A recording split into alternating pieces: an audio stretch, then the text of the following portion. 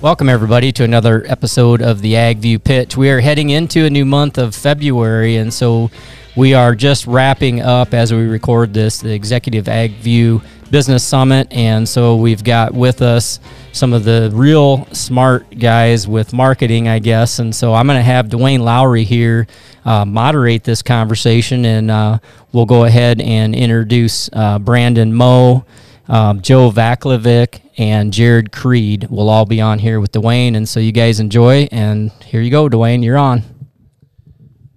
Thank you, Chris. I'm quite humbled by this crowd at the table here, but there's a lot of expertise, and we're going to try to bring the theme from the conference, put it onto the podcast, and try to tie some of the theme together with a marketing conversation, some outlook, some pitfalls and concerns that we might have or expectations.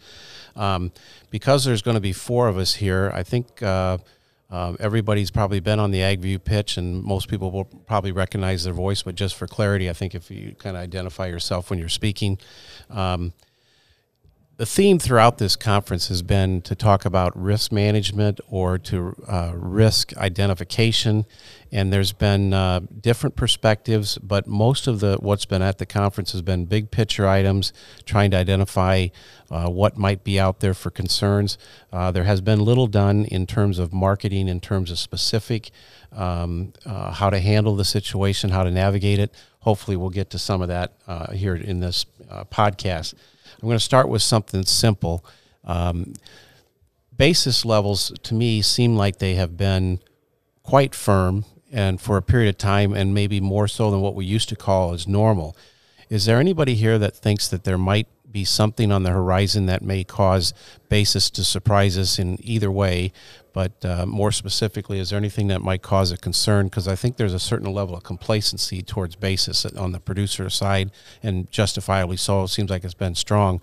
But Jarod, I know you work a lot with producers directly marketing the grain. So can you give us some insight on what you're seeing for basis or expectations? Well, you went all the way through this last year's harvest before you broke the cash inverse. And the expectation of a wave of corn to move from the farmer after the first of the year, it came true. A lot of processed destinations anymore are now in carry markets. It seems like the cash inverse has come and gone, even though the board is still inverted, which makes you scratch your head a little bit. From here forward, to impact basis moves higher or lower, we've already experienced one hell of a roller coaster in ethanol margins in the last 30 days. That has certainly had negative implications on especially Western processor bids. At the same time, you've had rail freight go through the roof. That has a negative impact on plenty of elevation margins. From here forward, I think it's probably a slowdown of farmer selling to keep the pipeline full can obviously impact basis, but maybe more than anything until we get through the end of the winter, any larger weather event that would slow down grain movement as well. Because at the end of the day, we had a wall of grain move after the first of the year, but I don't know if it's been enough to necessarily make everybody feel real cozy going into the end of the winter. And to your point, basis levels are still firm for the most part. Joe, I don't remember if it was you that brought this up, but one of the speakers today talked about the farmer still having 62% of the inventory. One, do you feel that that's an accurate assessment? And that sounds like it's a little on the high side. Do you believe the farmer is sitting on an abnormal amount of his production from 21 that makes us a little more vulnerable, where the tables might turn on that producer with the ethanol margins backing off maybe a little bit? Do you have any concern about that? I don't know what's being stored on the farm. I know it was in the grain stocks report. I would say that in general, in regard to what's been priced, as in committed to the board or to the market, my personal thought is that the farmer is more aggressively sold than he would be in a normal year, and rightfully so, because the profitability is fantastic and you can't argue with it. Does that mean that there's guys out there who aren't happy that they sold corn $1 ago? Yeah, there's a lot of that, for sure. There's guys out there that sold corn $2 ago that aren't happy about it. But, profit's a profit. That's my general takeaway. I did a poll of my newsletter subscribers just a few weeks ago, I think, and most people indicated that they were a little bit more heavily priced in regard to to the 2021 corn and soybean crops than they would be in a normal year. And the reasoning was simple. I mean, it was profitability. What's still on the farm, where it's moved, I don't know that. But I think the sales have been pretty aggressive. And it's not uncommon for farmers to be totally sold out of the 21 crop. No, the prices have been so good, it's hard not to be a seller. If you've got the inventory, you already know what your costs were, and you want the cash flow. Ryan, I'm sure you have a lot of good contacts and information and perspective on a global perspective of cash markets and exports and sales, et cetera. How do you feel that we're stacking up in terms of our sales pace versus what's projected by USDA? Are we going to end up with better sales than it's on the books now, or are we going to fall short of those expectations? And how is the U.S. Export market competitively priced right now for the 21 production? Yeah, for corn, the biggest concern for me in that is the sales versus the inspections. And is China going to take everything that they have purchased from us? As far as how things are moving right now, it's a little bit odd to me that we saw an export sale to China today, because we shouldn't have seen that, because we are not competitively priced in the world marketplace. I mean, they are talking about the crop shrinking down there. It's still a big crop. And Joe, I think you had one of the slides in your presentation about the size of the crop, and even with it being smaller, is it the second largest? It'll still be second or third biggest ever, probably second biggest ever. So, I mean, it's still a monster down there, right? And so they should be getting all of the business that is coming our way. But there's that uncertainty that exists with the Russia-Ukraine escalation of tensions and the uncertainty around that. And world buyers, if they're going to be buying, they're going to want to buy from a reliable supplier. That probably offers some level of support to the U.S., as we are one of the better more certain suppliers in the world. I don't think it necessarily matters when we sell it to them, as long as we do sell it to them. And if I wanted to put a tinfoil hat on, Brazil pipeline is still tight until they harvest this crop because of a short crop last year. U.S. has a supply. Ukraine had a record corn production this last year, but that was already a front-loaded program to China. So what other choice does China have to go to buy if they need it now? So that's you're saying the U.S. is going to be the place that they come. I'm not saying for a long haul, but if there's a need now with the Russia-Ukraine tension, again, that might just be a tinfoil hat opinion, but we're the only ones that they could really go source it from right now, because they've already cleaned house in Ukraine. If they need the corn, and who knows on that one, right? And then the other thing with China is, I think there's a general thought that they're going to remain a strong importer of corn, whether it comes from the U.S. or not is a question. But what is their timing situation? Have they replenished their stocks from where they were when they first started this large buying program more than a year ago? Are they capable of waiting for a different set of circumstances that maybe they don't buy until the 2022 crop comes along? Could they take the inverse that exists between old crop and new crop, and even if they make purchases, they end up delaying those or rolling them or changing the origin? I mean, what's their situation? Are they hand to mouth, or did they greatly improve their stock situation? I would say they've greatly improved their stock situation, but you're also having to try to figure out the psychology behind communism too. Like they've proven that they will hold out much longer than anybody ever expected. I mean, they've proven that in a number of different world events in the last 5 to 10 years. So I don't know what the actual numbers would be from a what do they need. But I also go back to, from a long-term perspective, depending on them as our only major client in the export space, I think there's a very major risk associated with that, simply because ChemChina owns Syngenta, and if they start to focus on improving their yields, I mean, we need somebody else to be able to sell to, because if we're dependent upon them for the customer as the only customer to keep $6+ corn, I don't know how long term of a plan that is, looking 5 to 7 years out. Joe, since we've talked about basis, let's talk a little bit about spreads, and we'll talk about it from the inverse standpoint. Right now we have a old crop inverse over new crop. It's quite early on the calendar to really talk about that, but what's the threat of that working against the producer, that alone should cause a producer to maybe be more heightened in moving 21 inventory Give me your thoughts on the inverse, and maybe it is too early to talk about it. And secondly, in terms of spreads, focusing on new crop, can you imagine a situation where we build carry in the market structure by the time we get to harvest? Or is it possible we'll have enough acreage, we could have a good enough yield to increase supply enough that we will start to build carry? Or are we going to continue to have a relatively poor environment for carry? This may not be a popular opinion, but I don't really care about the inverse between old crop and new crop. I mean, I know it's an indication and a characteristic of a bull market, but when it comes to marketing, the 2021 crop and the 2022 crop are apples and oranges, even if it's the same crop. I mean, they're two totally different situations. So I don't know that it makes any difference to me if there's a $3 inverse in old crop beans or a $7 inverse, or we go back to a carry. I mean, if you go back to a carry, we're probably into some lower prices would be my guess. That would be the obvious thing that would happen. But I don't know that I'm overly concerned as like in regard to grain marketing about what these spreads do. I think the front month's going to lead the way, especially if money managers keep pouring into this stuff. I think they're going into the back months too. But I mean, this is classic bull market type stuff. I mean, you've got an inverted market, old crop versus new. It's probably going to stay that way unless something really changes. But from a grain marketing standpoint, I don't think the inverse means a damn thing, to be honest.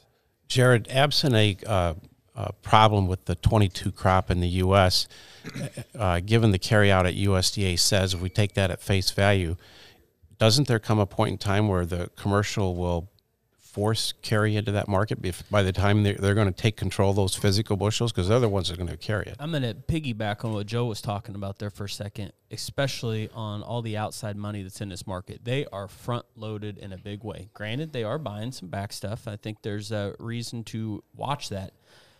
But they're sitting there on a managed money position, arguably the longest they've ever been going into the end of January. That sounds like it's something you're concerned about. Let's just put it this way, that oftentimes you talk about a big, long position. I think Joe talked about this yesterday, that can be viewed as maybe something that's not so friendly. It's that risk of them being long that has created the opportunity to price these much higher prices. So it's not like it's necessarily just a guaranteed bearish event. Their behavior and the size of the long that they have with a farmer that still had a record crop last year and an inverted board, but a carry cash market, a very interesting setup of all of that. Imagine there's 300 of us in a 10 by 10 room and we all got to get out the same door all at once. The funds are long, 300,000 contracts of corn, and big if, something tells them that they need to get out, it's going to be a bloodbath. I mean, that situation, the carry in the cash but inverted board just screams outside money, doesn't it? I mean, to me it does. 100%. Yeah. And they've had plenty of reason to do so, right? And it's worked for them. And as long as the board stays inverted, it ain't costing them to push it forward. So to your question on a commercial, I think the commercial's probably just hands off on that right now. I mean, they're trying to stay hand to mouth as possible as well. Right. They're not going to build an inventory until either a massive problem happens with the 22 crop or carry develops and they can buy a cheap basis and with some spreads. Ryan, shifting gears here towards acreage. There's been a couple of extreme acreage expectations on large corn and large beans, both ends, and there seems to be a lot of people that are looking for numbers that are very similar to last year. Do you see anything either agronomically, input-wise, that offers you a strong opinion on where that acreage is going to slant? Is it going to be more towards an increase in corn or more towards an increase in beans? And do you think the decision by the producer is largely committed because they were aggressively trying to put on fertilizer in the fall and they had the weather to do so? Or do you think that that final decision is still in limbo and will be impacted a lot by what price relationships occur between now and that final decision? I'm in the camp that we're going to see very similar situations to last year. The thing about the fertilizer expense is a very real issue, but not everybody bought all of their fertilizer at the top of the market, and so there is, and I'm not as familiar with the outlier states. The big area that we work is Minnesota, South Dakota, Iowa, Nebraska, those areas. And those crop rotations are pretty well baked in. They're going to stay where they've been. And so I don't see us having a major acreage shift in corn and soybeans anyway. I would say that I've kind of heard the same things, even at this conference. Some people with more southern connections that I thought maybe would be encouraged maybe to scale back their corn, they're more inclined to stay with their corn. I was a little bit surprised at some of those themes that I heard. It's a good lifestyle crop. Yeah. It's the coffee shop deal that, oh, our neighbors to the north, they can't do it, but we can. And then them same neighbors to the north, oh, they can't do it, but we can. That's happening everywhere. Right. And the psychology around corn farming is if there's any reverse psychology or any psychology that allows the corn farmer to convince himself that he should plant corn that nobody else is, he's going to plant corn. So if there's a consensus here that we're somewhat similar to last year and maybe not dramatic, is there also consensus here that given normal growing season that we are going to either maintain carry out or add to carry out? Is that a fair assessment for the 22 or not? I believe in seed genetics far more than I believe in most commodity analysts. I probably do Myself too. included. Seems to be a hard thing to bet against these last couple of years. I mean, there were people at this meeting. We were phenomenally wet, record crop. We were phenomenally dry, record crop. I mean, it's really phenomenal what's happened and how. I mean, weather's still an issue, and the market trades weather, no doubt. But it seems like the impact of weather on crops is just it's becoming less and less, I guess. So if that's the case, I'm going to shift gears a little bit and go back to what the economist Bill Connerly spoke about. One of the things that caught me in his presentation, he had a slide that he talked about that peak asset prices. And he was talking about more than just ag commodities, and he probably wasn't talking about ag specific. He was just in general about asset values in an inflation environment, that he indicated that he thought that we're near the asset peak, may have even gone past that asset peak, or we'll be very close to it. And he said that as inflation occurs and the Fed takes its fight against inflation, which they're clearly on that pathway, as they raise interest rates, the decision by the investor to where they're going to put money might start to go away from some of these assets. I took it to imply that there might be less natural gravitational pull to the upside from inflation, mentality in the ag markets under that scenario. Would you agree that with the prices that we've had, the recent price rally, the market news, the adding of risk premium from geopolitical risk of Russia, Ukraine, South American crop, have we priced in a lot of this stuff, whether you want to say we've priced in inflation influences or the near-term recent fundamental storylines we've been talking? Have we priced this stuff in? And I'll start with Jarod. I don't know if the question of have we priced it in is what we want to try to answer. What we want to try to answer is how does the general consumer and market participant react to any of those types of changes? And just look back in the last 24 months at some of the incredible moves that we've seen in our markets. Lumber. It was nothing supply and demand related there, right? I don't believe so. It was a pile drive, everybody chasing return. And you look at some of these other small stocks and such. The only reason I bring that up is just how does market participants react? Who's the first shoe to drop? What commodity is it, or is it interest rates, or is it hard assets that has the potential of creating a domino effect? That's my opinion, that if something changes in the next 2 months, 6 months, year, it will be a domino effect. And I think we've seen history suggest that as well. And I don't know what that first thing is to drop. I think commodities it can be a near and dear just because of the high risk, environment that commodities generally are. But again, I just think it'll be a domino effect whenever something does happen. Would you think your first domino would have to be energy? I mean, because so much of the ag is tied to energy anymore. I mean, if you see crude oil go from mid-80s to mid-50s. Something big enough to scare the hell out of somebody. Corn's not staying at 6 1/4 if they cut crude in half. No. It's not going to happen. Not without a big weather problem or some sort of, major fundamental supply and demand factor. That managed money's not staying in the corn market if they cut crude in half. Mm-hmm. Not in my opinion. It's been my experience that when the Fed starts to make a move and they get committed to something, and we can argue about whether they're committed or not to fighting inflation here, it seems like there are other things that kind of join forces, and they just kind of seem to happen and they unfold. Ryan mentioned the hypothetical scenario of crude goes from mid-80s to mid-50s or 60s. You know, right now, most people aren't thinking that's possible or they're not expecting it, but we all know surprises occur. And that would certainly be a significant blow against inflation if that were to happen. And so I personally am, it's not difficult for me to buy into that possibility, and I could certainly see it. In terms of global economic trade demand, we know we have some geopolitical hotspots going on. I'm not concerned about either one. I'm not concerned about China invading Taiwan in the near term. I'm not concerned about Russia invading Ukraine, but that's just my personal view.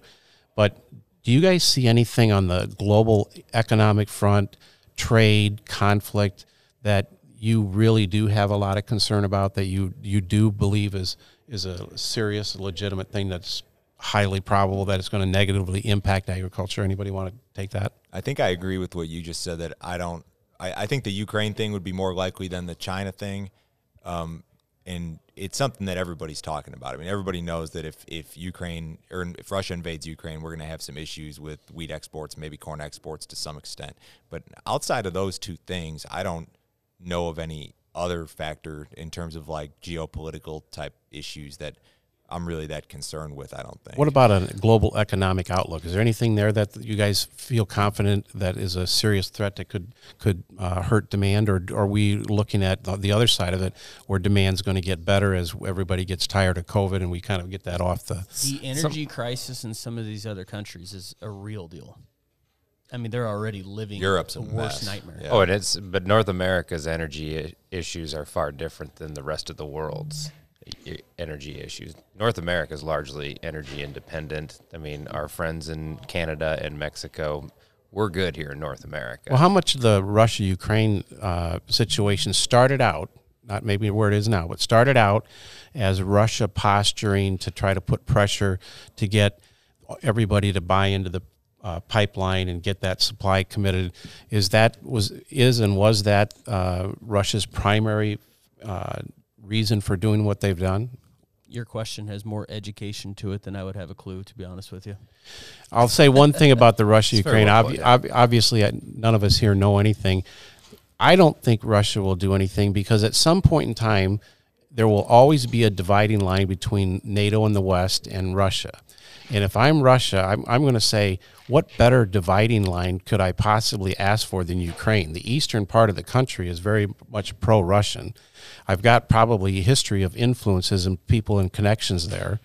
And at any given time, that's an easy place for me to try to exert pressure and create some level of fear. So I think it's a perfect little ace in the hole for them. I think they lose far more invading than they gain, and forget the near term, but just long term. That's just my personal view on that. Shifting gears a little bit again, even in this conversation here, there's a aura of understanding that there's some levels of risk. Jarod mentioned the concern about the specs holding a large position of corn. We've talked about other factors. We talked about acreage that is going to lead to an equal or higher carryout, and we talked about the fact that seed genetics makes it more difficult to lose a crop here in the U.S. If there's a bottom side, I'm not asking you to take a stand and make a prediction, but if there's a bottom side and a washout from either liquidation or a realization that we've had maybe a little bit better crop in South America than the worst fears we've recently dealt with, and maybe we've achieved a normal or better than normal yield in the U.S. For 22, what's the downside risk here? I want everybody to put a price tag. It's not meant to be a projection, but where do you feel the matrix could come together in reasonable, plausible scenarios and define that downside risk? Corn and beans, both. Your harvest low in corn was just south of $5, right?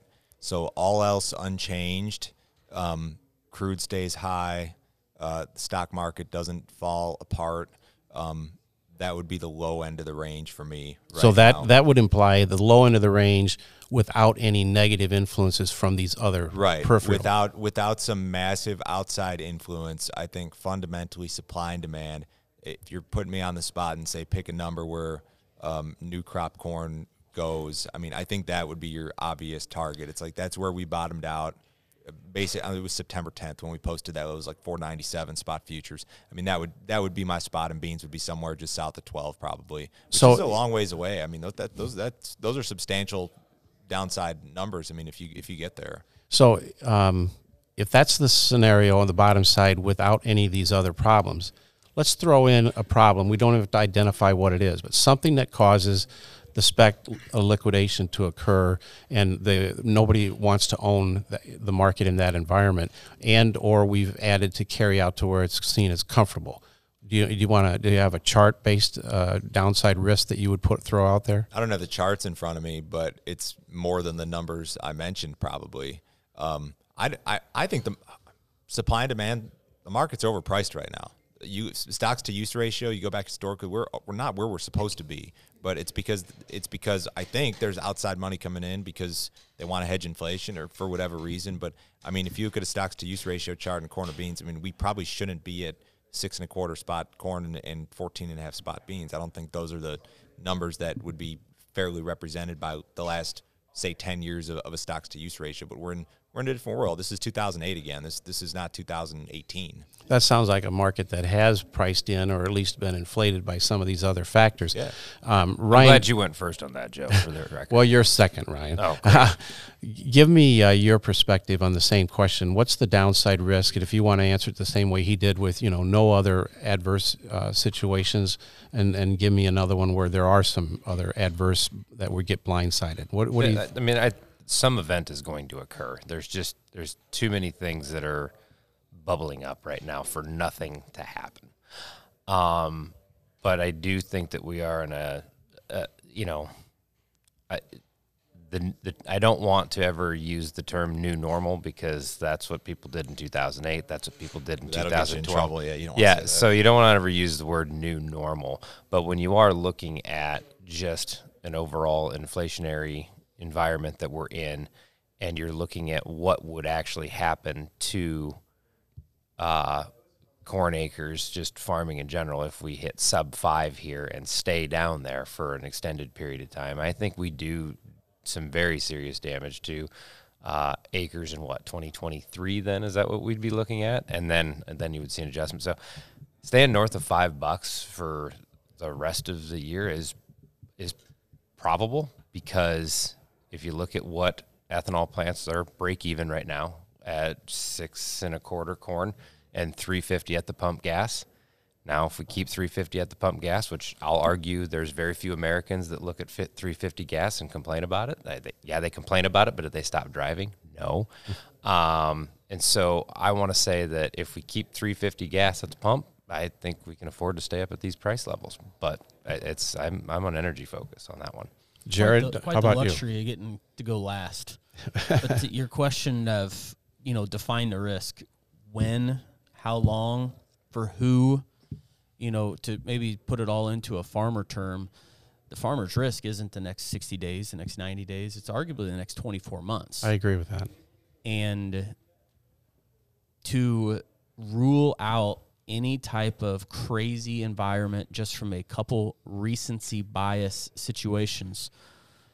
Yes, I know crude was in a delivery cycle. Yes, I know that people learned that commodities can go negative.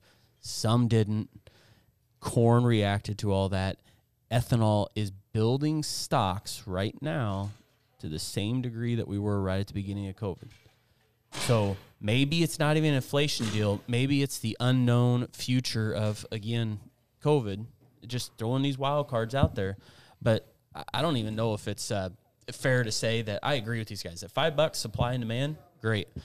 But that's probably where we would be without all these outside influences just from supply and demand. If we go back to a 2 billion bushel plus carryout, which I think is doable, I would actually make the argument that if there's movement in a corn acre number, it could be higher. 2013 prospective plantings was 97.3, and our insurance price was 3 cents away from where we're at right now, and anhydrous was $100 a ton cheaper. I think that there's probably truth in what Jarod just said. There is a risk that these acres could be larger than what we might think. I'm not on that record. Don't get me No, wrong. I understand. We're just talking it's upside hypothetical. risk, You not can't be downside. surprised by anything on March No. 30th. I mean, you cannot be surprised by anything. People get these numbers wrong by millions of acres every year, and this year's probably not going to be any different. I mean, there's going to be something in there that's off. You know, I don't know if it's corn acres or bean acres or some other crop pulls a bunch of acres. I don't know what it's going to be, but there's going to be something in there that's a surprise. From a dollars and cents, though, for the farmer, downside price risk is more or less from $13 cash beans and lower, and certainly sub $5 cash corn. I think a majority of U.S. corn farmers, corn and soybean farmers, are looking at a loss at that situation.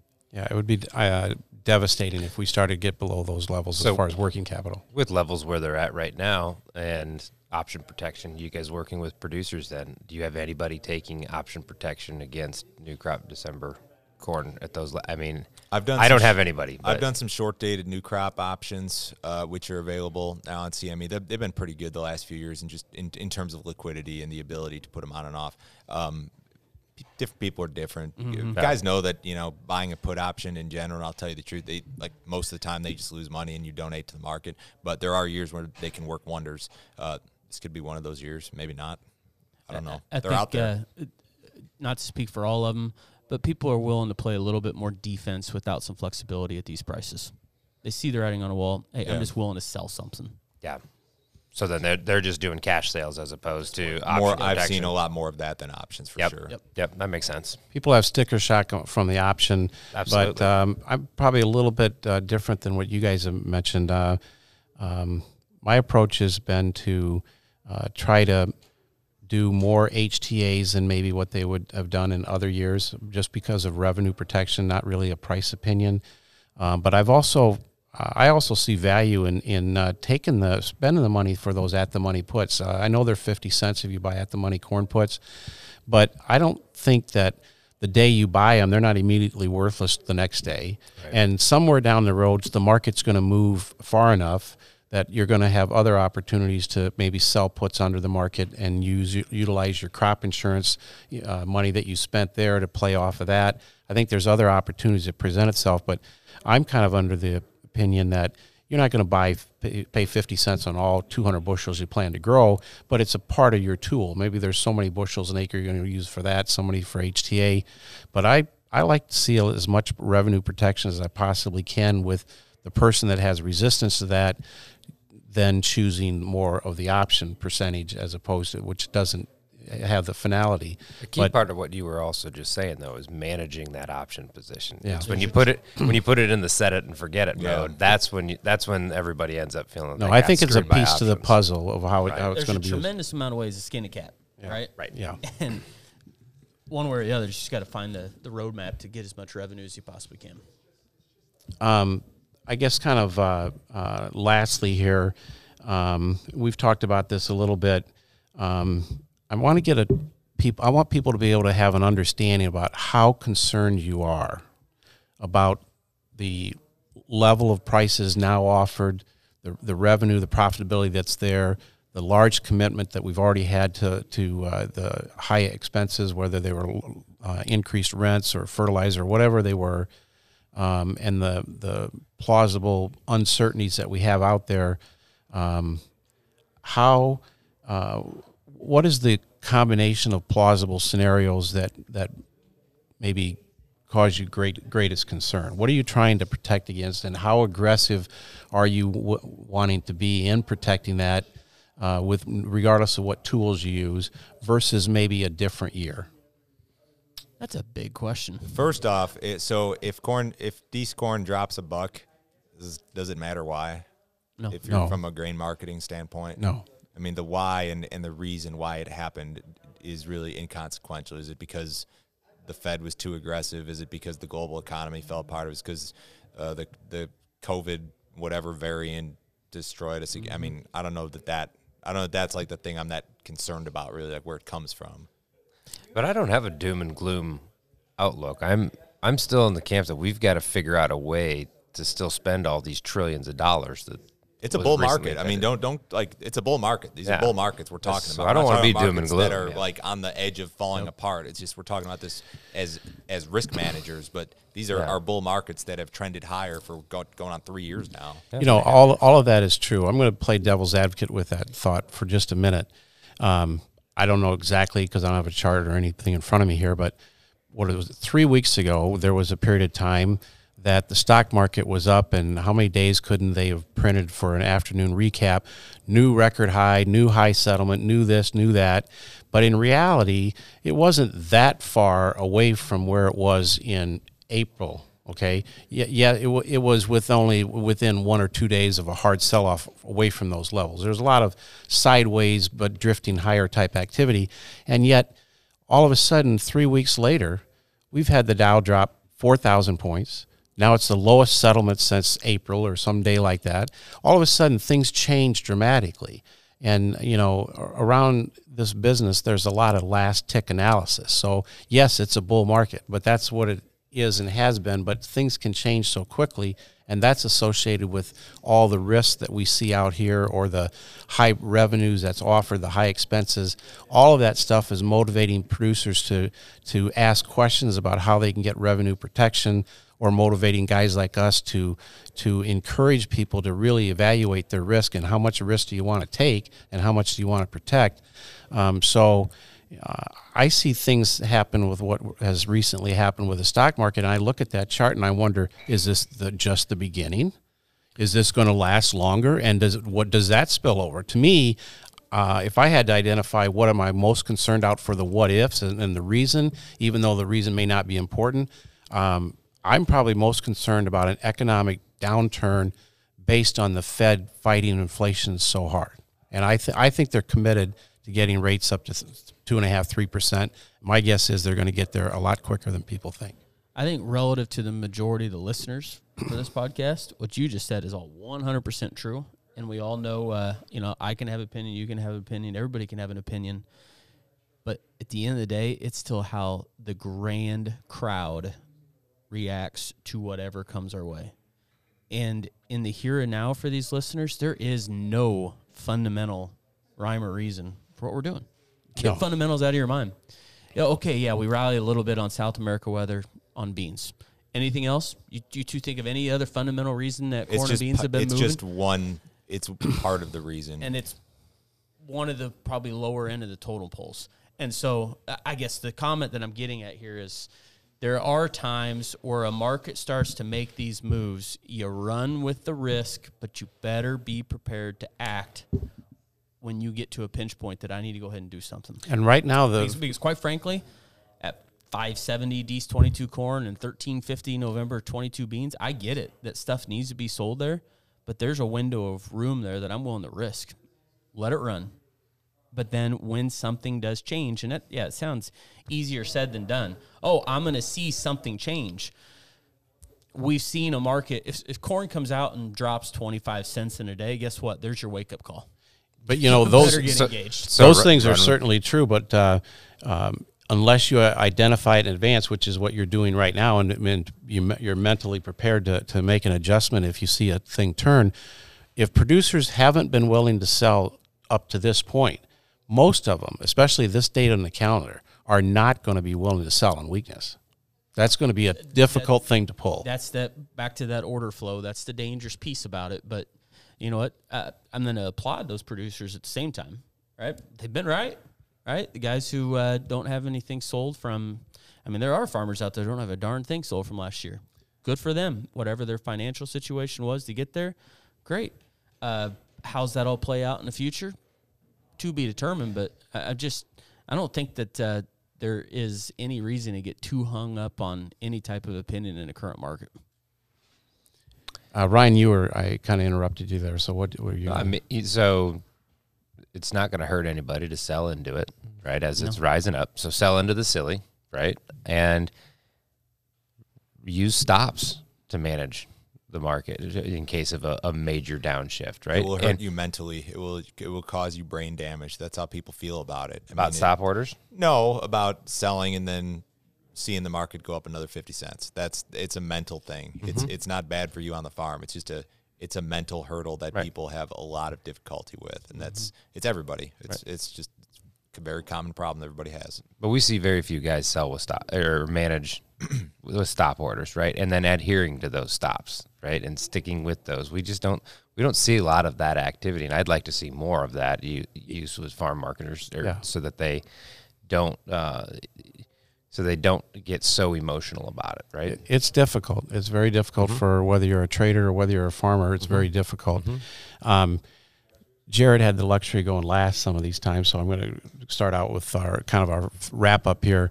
Jarod, pick anything you want to and summarize your view, your thoughts about the situation we're dealing with now, and anything that you think provides value to the farmer. In this environment, I just think the farmer needs to identify what a worst case revenue, that hopefully is a worst case profit that they're willing to accept, and then stress test in a couple different situations: yield, price, what strategy do I need to employ to get there. And it's just math. It's just simple algebra. Come up with 3 different situations: high yield, low yield, middle yield. Understand where the insurance is going to kick in. We're going to know that insurance price in 4 weeks. Hopefully you're just able to identify, at least in corn, a worst-case profit. And in beans, for most guys, is still a defensive sale. So just identify the worst-case profit and create the plan and go with it. Is this kind of a year that you just don't want to make that mistake of having markets turn and not? You don't want to lose money this year. Right. That's for sure, because 2023 is going to be horrible if you lose money in 22. Yeah. Joe, you're next. I think we've all kind of agreed that outside money has had a big impact on what's going on here, and they've probably driven the markets to prices that we would have not have seen otherwise. I guess I don't have a clue what the markets are going to do. I think so much of it has to do with outside factors that are not supply and demand related, and that's not something that it's not something that like my customers want to hear necessarily. When people call and they ask, why are beans up 20 cents? They don't want to hear that's just money. You know what I mean? That's like not the answer that they want, but that's the answer. So, I mean, we're just going to roll with it, and it's going to end. I don't know what period of this bull market cycle are we in? Are we in the first inning? Are we in the third inning? Are we in the bottom of the ninth? Probably extra innings in my view. Yeah, it could be, or this could run for another 5 years. It's extremely interesting. And by the way, that question gets asked way too often. Why are we up a nickel? Well, you know what? I thought you had a New Year resolution. You were going to ask me that question anymore. Market's going to trade, That's how it goes. Ryan, share your thoughts on what's summarizes here. Yeah, so I mean, I'm not a downer on this market. I think corn values running where they're at. It's I can see it continuing here for a while. Beans. If I'm bearish on anything, I'm bearish on beans, because I do think the South American crop is bigger than what the sensational articles say about yield reductions down there. Again, I have so much faith in genetics of seeds nowadays that I think it's going to be a big crop, and I think we're going to have big crops going forward. And so it comes down to we got to have big demand. So I would like to thank all the people here at the table, Joe Vaclavik, Jarod Creed, and Ryan Moe. This has been a great AgView Solutions Executive Business Conference in general. We've summarized these podcasts finished up with a marketing podcast. You guys have a lot of great experience and perspective, and I feel very honored to have you here, and it was a privilege to have you on the podcast. So thank you very much for that, podcast listeners. We hope you've enjoyed the podcast from this conference, and we hope that you consider joining us next year. And I think the last thing I'll say about 2022, as Jarod mentioned, this is not the year that you want to end up having a loss. And despite the fact that not knowing what might be out there on the horizon, we've all been in this business long enough, even whether you're at this table or you're just listening to this podcast, we have all seen and experienced situations where markets didn't turn out as we expected. And this would not be a good year to let the profits go by. For some, that's crop insurance. You're spending more money there as a marketing tool. For others, it's more advanced sales than you've done in the past. For others, it's options. Whatever it may be, at the end of the day, just sit down, evaluate your own operation, forget about all the noise out here, all the opinions and all the fanfare, make decisions that make you profitable in 2022. So thank you very much, everybody.